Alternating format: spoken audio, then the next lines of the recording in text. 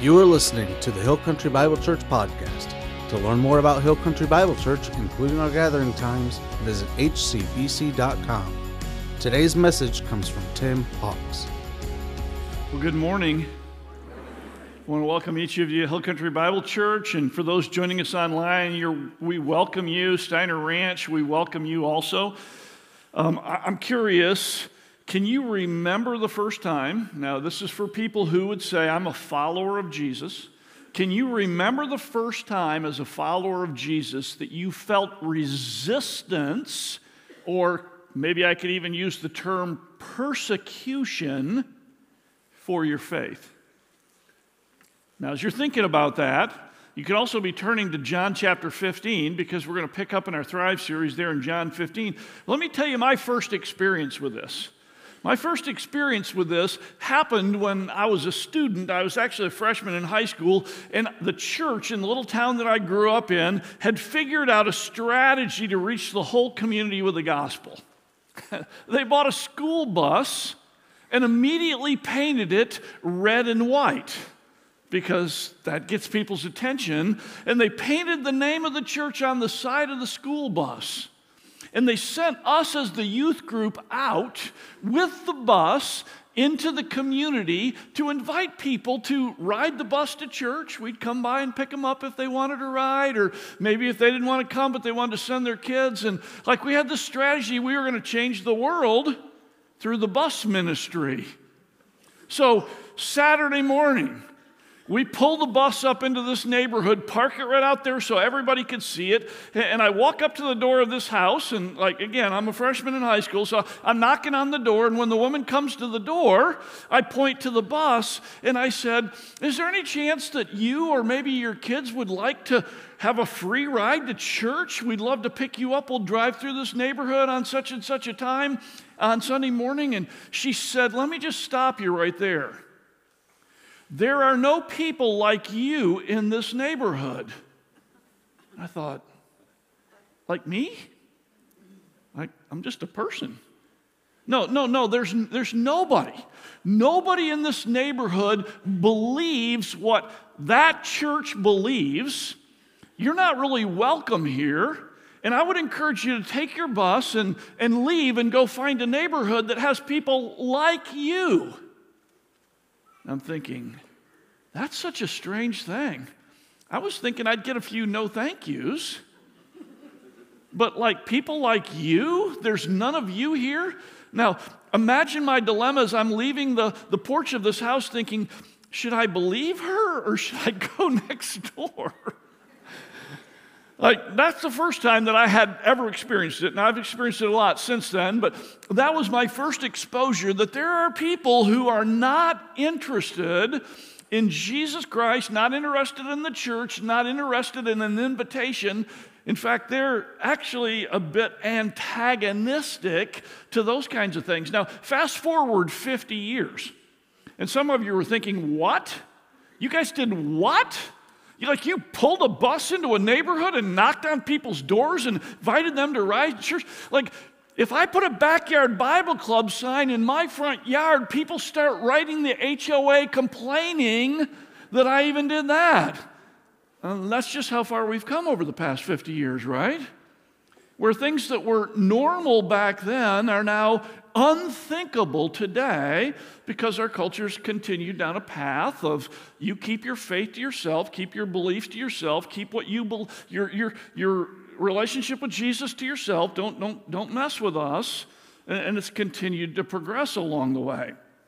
So now we come to this Thrive series that we've been studying, the very last words of Jesus. And so in John chapter 13, Jesus is with his disciples in the upper room on Thursday night. He's been telling them, listen, I'm leaving, but I want you to know that you can thrive in my absence. In fact, I've done everything necessary to prepare you so that when I'm gone, you can continue the work, continue the message, make an impact on the world, that you can continue to thrive. But now, in John chapter 15, he's going to make this decided turn. And there's a reason why he's doing it. because they've left the upper room. He's talking to them, teaching them as they walk down the Kidron Valley, up toward the Mount of Olives, toward Gethsemane, and literally within hours, Jesus is going to be betrayed. He's going to be arrested. He's going to be convicted. He's going to be beaten and tortured. He's going to be nailed to a cross. And in 24 hours from this conversation, his tortured, dead, deceased body will lie in a stone-cold tomb. And Jesus wants his disciples to know what they're getting themselves into. And so he tells them in John chapter 15, starting in verse 18, he says, if the world hates you, keep in mind that it hated me first. If you belong to the world, it would love you as its own. But as it is, you do not belong to the world, but I've chosen you out of the world. That is why the world hates you. Now, what's so interesting is, last week, as we looked at the words of Jesus, he laid out for them that you're going to go out into the world and you're going to bear fruit. You're going to bear more fruit. You're going to bear much fruit. You're going to bear lasting fruit. It seems antithetical to say that you're going to have success in making the eternal impact in the world while the world hates you. Which brings us to a very important and profound principle. And that is, thriving is not the absence of resistance, but rather growing through resistance. Many of us have come to the conclusion that if God really loved us, he would make our life on earth easy, that we would never have any problems, that everything would work out, that we would have our dreams fulfilled. But God actually loves you more than that. He loves you too much to give you a worthless life of simple satisfaction and self-indulgence. God actually wants you to grow and make an impact. And we understand this concept of resistance and actually growing through resistance. We understand it on a physiological level, right? How do you get your muscles to grow? Through resistance training. You tear them down, and they build back stronger, right? Character is the same way. Character isn't forged when everything is easy. Character is formed when you decide to do the right thing, even when it's hard, and it steals your resolve and builds who you are. We understand that. The same thing is true when it comes to spiritual thriving, that we produce fruit not in the absence of resistance, but actually through or in the presence of resistance. And he's going to walk us through that in this passage. And so Jesus is so kind because he doesn't paint a picture that's different than reality. He actually tells us the truth about what's coming. Now, as I preach this message, a lot of you will potentially begin to connect things to the culture and places that are going on, and that's all fine, okay? That's all fine. But remember what Jesus is saying. This is about him and our relationship with him. That's where persecution, that's where this resistance comes from. So keep your focus on Jesus. This isn't about me. It's not about my opinions or my take on the world. This is about what Jesus is saying. And so as we dive into this passage, we're going to see that the world hates us. And the way we thrive in that setting is we thrive through resistance by staying aligned with Jesus. We stay aligned with Jesus. Jesus said in chapter 15, verse 5, he said, I am the vine and you are the branches. If a man remains in me and I in him, he will bear much fruit. Apart from me, you can do nothing. So it starts with us staying aligned with Jesus. Now, the challenge of staying aligned with Jesus is the tension or the persecution that comes from that. Look at verse 18. He says, if the world hates you, keep in mind it hated me first. Now, the clause here, if the world hates you, is interesting. It's actually a clause used in Greek for a specific purpose. It creates the attention of the listener. by putting in this feeling of, if it hates me, does it hate me, doesn't it hate me? But the clause itself grammatically always expects an affirmative response. In other words, you could literally translate this, since the world hates me, it's going to hate you also. Now you might ask the question, like, why does the world hate me? Why will it hate me? And Jesus is going to lay it out in the passage, make it very clear. It's all about your tribe. It's all about your tribe. It's who you belong to. Belonging is everything. Look what he says in the next verse. He says, if you belong to the world, it would love you as its own. Now, since the Tower of Babel, humanity's been dividing up into tribes. And what happens in tribalism? Like, you determine that your clan, your tribe, that's the best, and the other ones are trying to get you and get your stuff, and they're not the best. And we have all kinds of conflict. We've always had it in the world. I mean, people try to think in terms of like there's a utopian world coming where this doesn't happen anymore, but it's always been the case. Now, if you're a student today, you probably see this in like massively on your campuses, whether high school or college. My daughters both played sports in high school, and it was interesting because typically in the 5A schools around here, you have to pick your one sport by the time you get to high school and to varsity. But when you're over 6 feet tall as a girl playing, they were both two sport athletes. And I remember my oldest one telling me, Dad, when I'm sitting in the locker room with the volleyball players, they're always talking trash about the basketball players.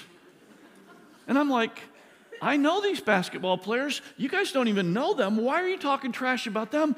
Walks in the locker room during basketball season, and guess who they're talking trash about? Like the volleyball players. And she was like, what's the deal? We're going to the same school. We have the same mascot. We share the same cheerleaders. Our same parents are in the stands. We're trying to beat the rest of the schools. Why are we not together? But yet, they were divided. The same thing is true in the world around us. In 1927, the famous playwright, essayist, and editor, T.S. Eliot, became a Christian, was baptized, and confirmed. Now, the group of artists that he hung out with were disgusted that one of theirs would convert to Christianity. The writer Virginia Woolf, who was the leader of that little group of artists, penned the following letter to one of her peers about his conversion. Listen to her words. I have had a most shameful and distressing interview with dear Tom Elliott, who may be called dead to us from this day forward. He has become a believer in God and immortality. He goes to church. I was shocked. A corpse would seem more credible than he is. I mean, there's something obscene about a living person sitting by a fire and believing in God. He's not part of our tribe anymore. He's dead to us. Now, the fact that you belong to Jesus and that you do not belong to the world creates a tension for the world. And Jesus says, if you belong to the world, it would love you as its own, but as it is, you do not belong to the world, but I have chosen you out of the world. That is why the world hates us. Now, Peter explains how this works. Look what Peter says in 1 Peter chapter 4. He says, therefore, since Christ suffered in his body, and remember, Jesus is on his way to the cross. He's going to suffer. He's telling the disciples, like, you're part of my clan, you're part of my tribe. Arm yourself also with the same attitude, because he who has suffered in his body is done with sin. He's done. Like, he's sin, like, put that behind me. He goes on to say, as a result, he does not live the rest of his earthly life for evil human desires, but rather for the will of God.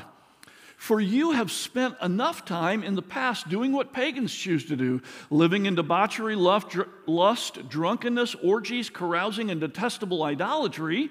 They think it strange that you do not plunge with them into the same flood of dissipation, and they heap abuse on you. In other words, once you step out of the values, the norms, and the behavior of the culture around that's focused on self-gratification and self-promotion, and you step into a life of self-sacrificial servitude for Jesus Christ, the people around you are going to go like, who are you? Who does that? And many are going to ridicule that or persecute you. That's why some of you across the course of your life have been called names like, oh, you think you're better than everybody else. Oh, you're just one of those goody-goody people. Oh, you're just one of those religious Christians. And where's that coming from? That's coming from a sense of you no longer participate in what we participate in, and therefore, like, you're not us. You're not one of us.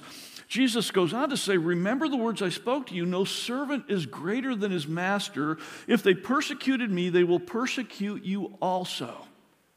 The disciples understood from this conversation and then from watching Jesus' crucifixion, they understood that they were going to face hardships if they truly went all in with Jesus. In fact, a couple verses later in the same chapter, Peter writes this. He says, dear friends, do not be surprised at the painful trial you're suffering as though something strange were happening to you, but rejoice that you participate in the sufferings of Christ so that you may be overjoyed when his glory is revealed.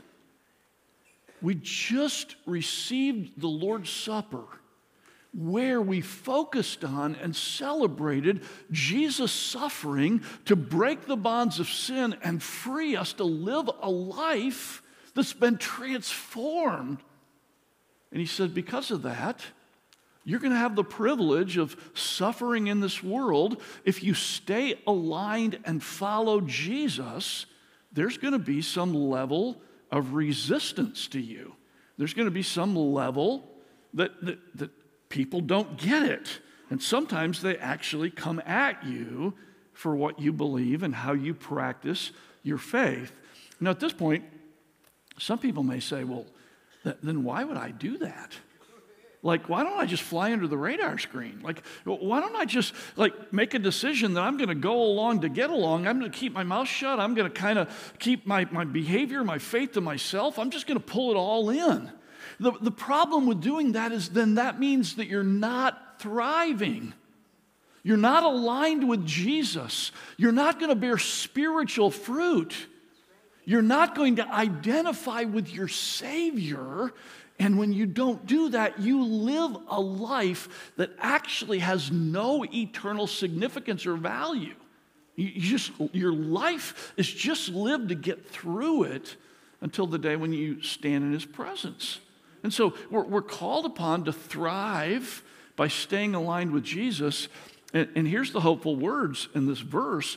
He says, if they persecuted me, they will persecute you also. Then watch, if they obey my teaching, they will obey yours also. There's the fruit. There are going to be some people that push back. There are going to be other people that see how you're living, and they ask you, why are you different? How is this working? I see your marriage. I see your kids. I see your priorities. I see the way you're living. I admire how you're different in upholding values and moral principles and being honest and being kind and forgiving and all the things that Jesus teaches us to do. That is so different. And in the process of that, they're going to listen. And as you share your faith, there are going to be some that come around. And so fruit bearing is not antithetical to resistance. It actually takes place through the resistance. In order to make us understand even more, Jesus goes on and he tells us that it's really not us that they're after. So it's not personal when you receive resistance for living like Jesus and explaining Jesus. Look at what he says here.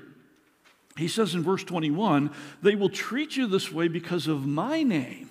Not because of who you are, but because of my name, for they do not know the one who sent me. I mean, sometimes we think that if we're getting resistance, then we have to ask the question, what am I doing wrong? And if you're just flat, plain obnoxious and rude to people, like generally speaking, that's on you, okay? That's not what Jesus is calling us to be. Obnoxious, rude, antagonistic, out there trying to create conflict. That's not what Jesus calls us to be. Jesus calls us to follow him, live like him. Conflict will find you. Okay, let it find you. Don't go out there to create it just by being mean-spirited. That's not what he's talking about here, okay? He goes on to explain something that is really important. It's a little bit deep and theological, so listen carefully. I'm going to unpack these next few verses for you. He says, if I had not come and spoken to them, they would not be guilty of sin. Now, however, they have no excuse for their sin. Now, Jesus is not using the word sin to talk about individual bad behaviors. Jesus is talking about sin in the big, broad category of rejecting God's ways. And what Jesus says is that when I came to earth to show them who God really is, what that did was that destroyed their own personal concept of God. You've heard people say things like, well, that's not the God that I think of, or when I think of God, it's this. Well, who cares? Like, what difference does it make what you think? If somebody came up to you and said, you know, you're not really like you. Because when I think about you this way, this way, this way, and this way. So when I look at you, you're not who you are. You're who I say you are. I mean, that's the kind of thing we do with God a lot. Like, God, like people constantly making up God and throwing their concept on him. Well, God's an actual person, so he is who he is, right? Jesus shows them the Father, shows them that God put them on this planet, gave them life for the purpose of living according to his plan for the good and betterment of themselves and the world, and that someday we're going to give an account to God for what we did with this precious life. And people are like, oh my goodness, I don't want to be accountable to God. I want to make up my own rules for the world. And Jesus is saying, like, the reason why they feel this guilt and this antagonism is because I came and showed them reality. I showed them who God is. He goes on to say, verse 23, he who hates me hates my Father as well. If I had not done among them what no one else did, they would not be guilty of sin. Now, what did you do? He says, but they have seen these miracles, and they have hated both me and my Father, but this is to fulfill what is written in their law. They hated me without reason. In other words, what Jesus is saying is, like, I came to earth, and I spoke the truth about the Father. I showed them that I was God by doing supernatural things. In the course of that, I lived this incredibly beautiful life where I explained reality and truth. I gave people an opportunity to have a relationship with the loving God of the universe. And along the way, I eased their suffering and their pain as I healed and invested in people. I went for the lowly. I went after people that were the furthest from God. I did all of these things. My life was the best life that's ever been lived on the planet. And yet, by exposing the reality that without a proper relationship with the real God, that everyone would be accountable, they hate me. They hate me. They want nothing to do with me. And that's what's an interesting thing. You can be the most loving person, the most kind person, the most thoughtful person, the most helpful person. You can follow Jesus fully, and you can still face resistance. Now, let me give you an example of this. So probably the most public that people are aware of that's taken place in the United States has to do with a company called Chick-fil-A. People now call it Christian chicken. Well, here's what's interesting about the company. Like, if you just look at the company itself, the company itself is a very successful business. I mean, there's certainly a product that people are interested in. In addition to that, whatever they do with their employees, they somehow become very happy people because they always say "my pleasure" about 100 times whenever you're there.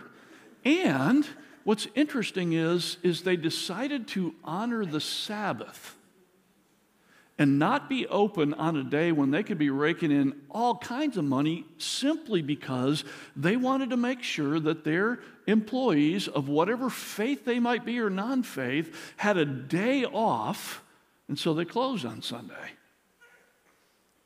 But in 2012, the son of the founder, who was CEO at the time, Dan Cathy, made a statement. He said that he believed in the biblical definition of family. Now, let me just interpret that to you. What that is code word where he says that what God said in Genesis 2, that marriage is between a man and a woman for life, and that's the best place for children to be born and thrive, that concept. And the world blew up to the point where universities and municipalities tried to keep Chick-fil-A from being able to have a store on their campus or in their city. This is this major controversy.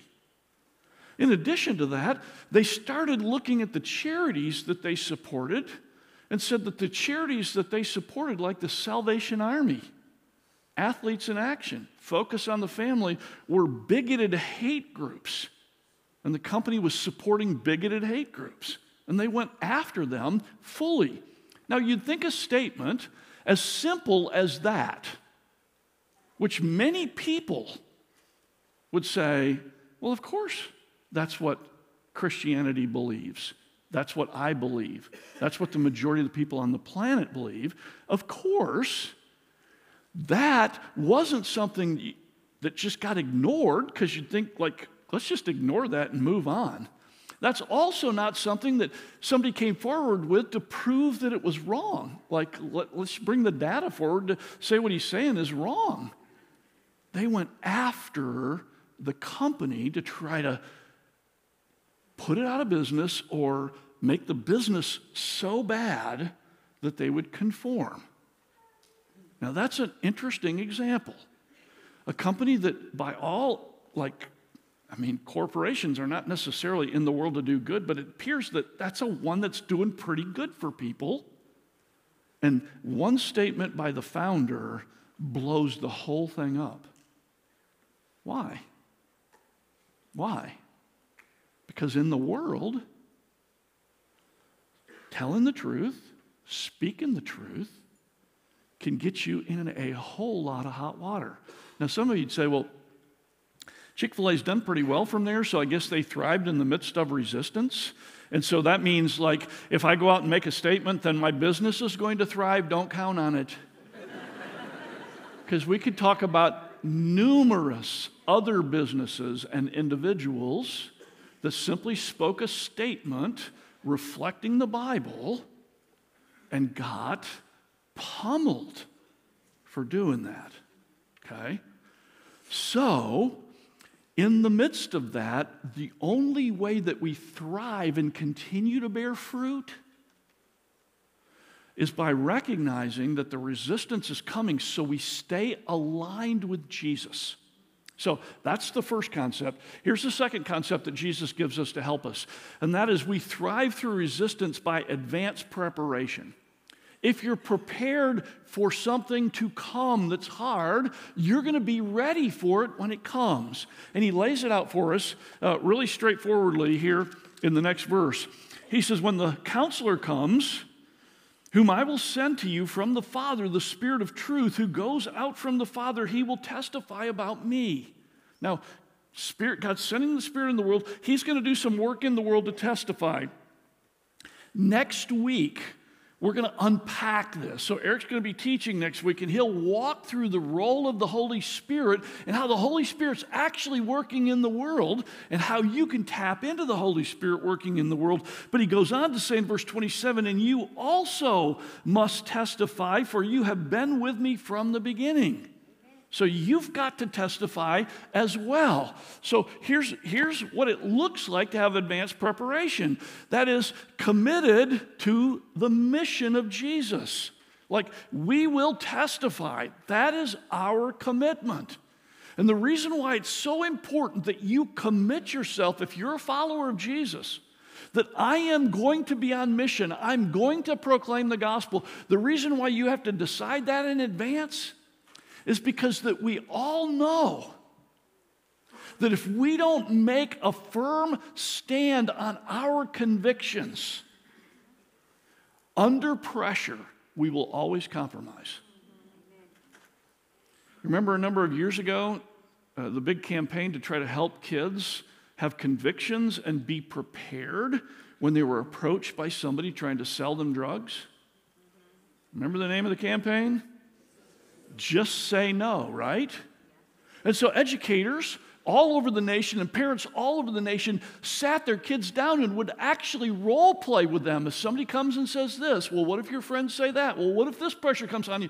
And they would actually get the children to actually repeat that. No. What would you say? No. I'd say no. What were they doing? Trying to prepare in advance a conviction or a commitment so that under pressure they would be prepared. And so if you're thinking to yourself, like, I know I should represent Jesus, I just don't know how, I don't know what I would do, I don't know what it looks like to testify, so like maybe if I get an opportunity, I'll do something.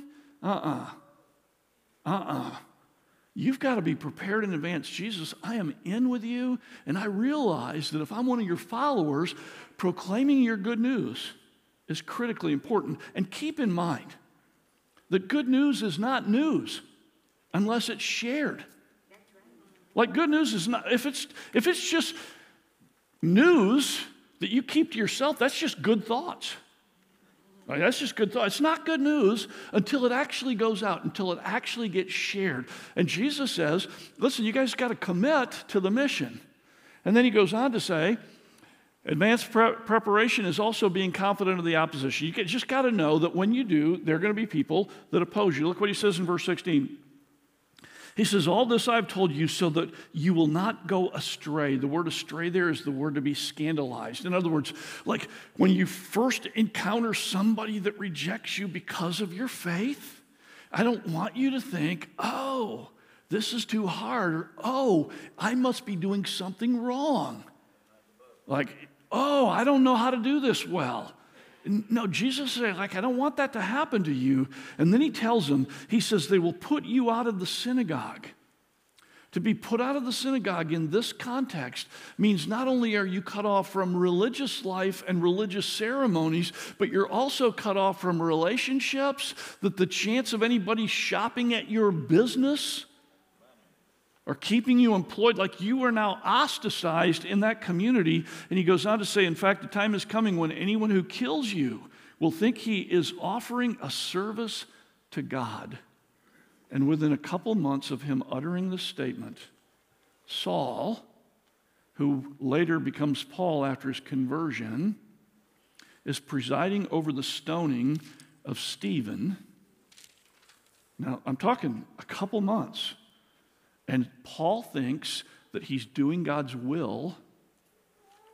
So that's one of the reasons why when you go all angry on people that disagree with you, keep in mind, many of them think that they're doing they think they're doing the right thing.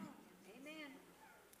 And so it doesn't help like when we as Christians get all like mean-spirited to people who maybe don't understand. Because what they actually need is not to experience and encounter what they perceive and actually have stereotyped you to be, angry, cram it down their throat type people, but actually show them what Jesus showed them. That in the face of persecution, in the face of false accusations, Jesus didn't have to defend himself. Why? Because he was there to represent God. Okay? So persecution will come. And then he closes this section by saying, they will do such things because they have not known the Father or me. I've told you this so that when the time comes, you will remember that I warned you. I did not tell you this at first because I was with you. So Jesus is saying, like, as long as I'm here, I'm taking it all. Like, it's all coming toward me. But when I leave, it's going to come toward you. So, let's talk about the state of the world. I just want to do this very quickly, even though we could spend days and days. So what is the state of the treatment of Christians in the world right now? The International Society for Human Rights, which is a secular group that studies religious persecution around the world, have concluded that 80% of all acts of religious discrimination in the world today are directed against Christians. 80%. Now let that sink in for a minute, because I want to expose a narrative that is a lie. Now, if you're a college student or a high school student, you probably heard or read this somewhere along the way. Maybe it's actively discussed in your peer groups, and that is that Christianity, over the course of history and currently, has been the biggest persecutor of marginalized groups. People who are saying that have no knowledge of history or an agenda, because that's just factually not the case. Everything good in Western civilization today, human rights, anti-slavery, all of the things related to our hospital systems, education systems, like all of the good that's happening was not present before Jesus came onto the scene. The world did not exist that way. And today, through the forward steady march of the people of God, not the governments, but the people of God continuing to push forward the morality and the values of Jesus, the world has been transformed for the better. So people who are turning that around and trying to find a connection to say that Christianity is the problem, like, that's an example of what Jesus was talking about here. The hatred's not coming from truth. It's coming from spiritual warfare. And there are a lot of people that are duped on this. A lot of people. Think about it this way. 2.2 billion Christians on the planet. Largest group of any group, any identifiable group. 2.2 billion Christians on the planet. Now, why would 80% of the persecution be focused on Christians when the 2.2 billion, if they wanted to, could simply turn around and, like, force their thing on everybody else, right? Like, it just doesn't make sense that the majority would be persecuted. Well, it's not just coming from the human rights group. Former chief rabbi of the United Kingdom said the suffering of the Middle East Christians, particularly in Syria at the time, was one of the crimes against humanity of our time. And he compared it to the riots and attacks against Jews throughout Europe and said he was appalled at the lack of protest it has evoked. Now, this is a Jewish rabbi comparing the persecution against Christians to what happened to the Jews. I mean, most people don't even remember that back in the early 1900s, in order to rid Turkey of Christians, the land where Paul planted all these churches, the cradle of Christianity, in the Armenian genocide, between 1.2 and 1.5 million people were exterminated. A genocide directed right at Christians. Whoever even talks about that? Most of us don't even read about it in our history books. The Catholic Patriarch of Jerusalem asked, does anybody hear our cry? How many atrocities must we endure before somebody somewhere comes to our aid? Does that ever make the headlines? That ever make the headlines? Pope Benedict said this. I'll put it up here so you can see it. He said, we might have to part with the notion of a popular church. Think about that. That anybody would think positively about the church, that the church is a public place where people can go. He said, it is possible that we are on the verge of a new era in which the church will continue only in the form of small and seemingly insignificant groups, which yet will oppose evil with all their strength and bring the good news to this world. Now, looking forward, he was saying that the church, as we know it, might not exist in the future. And some of you would say, that would just be like terrible. That would just be like terrible, right? Except in two of the countries where the church is exploding, Iran and Afghanistan, they don't have a popular church. It's disciples of Jesus, just like you, who are gathering together in small groups and aggressively, in the face of torture and death, spreading the good news, and the desperation of people. They're coming to faith in droves. The Church of Jesus Christ will survive anything that politicians can throw. But I do believe that not only is this a global phenomenon, I believe that it's moving across the Western world as well, and the United States. I mean, I've given a lot of time pondering about the possibility that sometime in my life I may end up in prison because I simply state or read what the Bible says. And the criminalization of speech has opened the door for people to begin to say, if you say something that we don't agree with, then you need to be removed so nobody else will believe what you're saying. So I personally, I'm coming to grips with that could happen in my lifetime, and I believe it will happen in the lifetime of the next generation. That's why Jesus said you guys need to be prepared for this so that you're not surprised, that you stay with the mission and keep moving forward with it. So to wrap up today, I just want to do something to kind of pull you in. So FaithWorks has put together, as they've studied persecution around the world, both soft persecution, what they call squeeze persecution, kind of pressure on people, and on the other side, smash, where they actually come in and smash you. I'm curious for you to identify, what is the level for your faith, not just for your attitude, but for your faith, following Jesus, your lifestyle, sharing your faith, kind of what is the level that you have it personally experienced. So let's just do it this way. So degrees of persecution, starting at the softest: disapproval, ridicule, pressure to conform. I would say stop me when we get to yours, but you don't have to say that. Just think it in your head, okay? Loss of educational opportunities.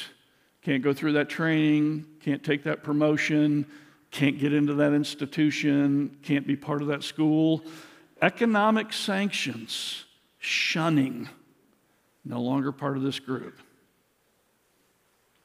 Alienation from community, loss of employment, loss of property, physical abuse, mob violence, harassment by officials, kidnapping, forced labor, imprisonment, physical torture, murder, or execution.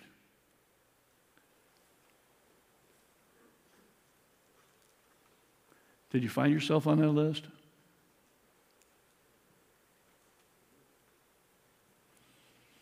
Does it speak to your public engagement with Jesus as you interact with people in the world?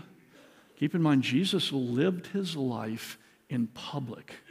People heard what he said. They saw what he did. He was a public person. We as Christians are called to be public people where we live our faith in our day-to-day life as Jesus intended for us to do that. So I had this vision, and this vision is one that's haunted me for years and years and years. And it's like, it's kind of like being in a football stadium, this massive stadium at the end of time, and where we're celebrating and Jesus is crowned king, and we're all there in the stadium. And maybe the stadium is set up in this interesting way where the first section around the stadium, maybe that's the first century Christians. That would be the apostles, the early church, the ones that suffered such intense persecution with all of the apostles being killed except for John, and he was imprisoned.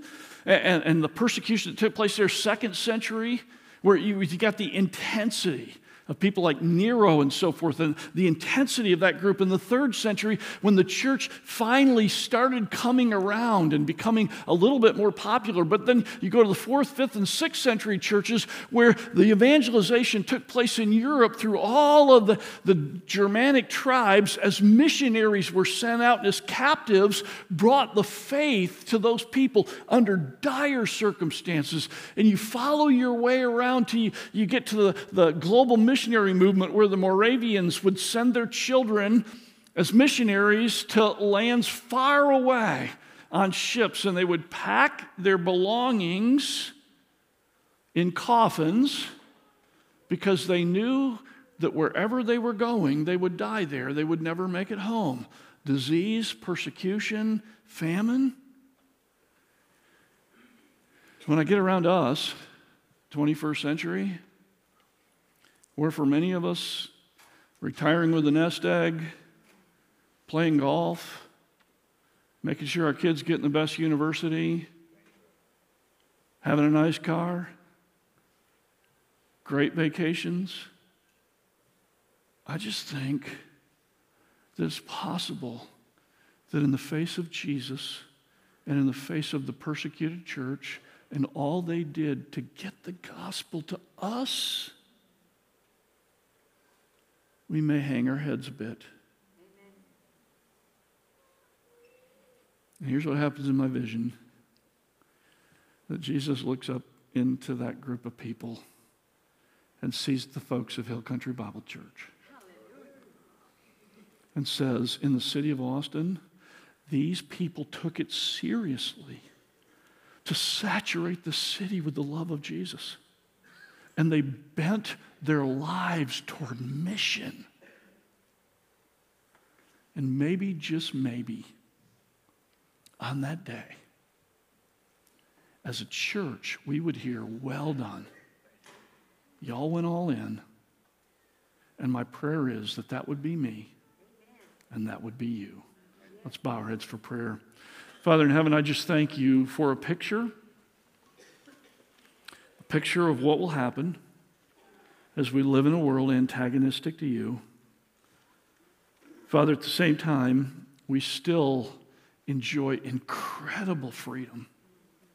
May we use this freedom as an opportunity to advance the good news that you are a loving God. Forgiveness is available, and that Jesus Christ is the answer. Thank you, Father. Amen. If you were encouraged by today's message, be sure to rate us and subscribe on iTunes, Spotify, and wherever you listen. To experience everything we have to offer, visit us online at hcbc.com. And as always, thank you for listening to the Hill Country Bible Church podcast.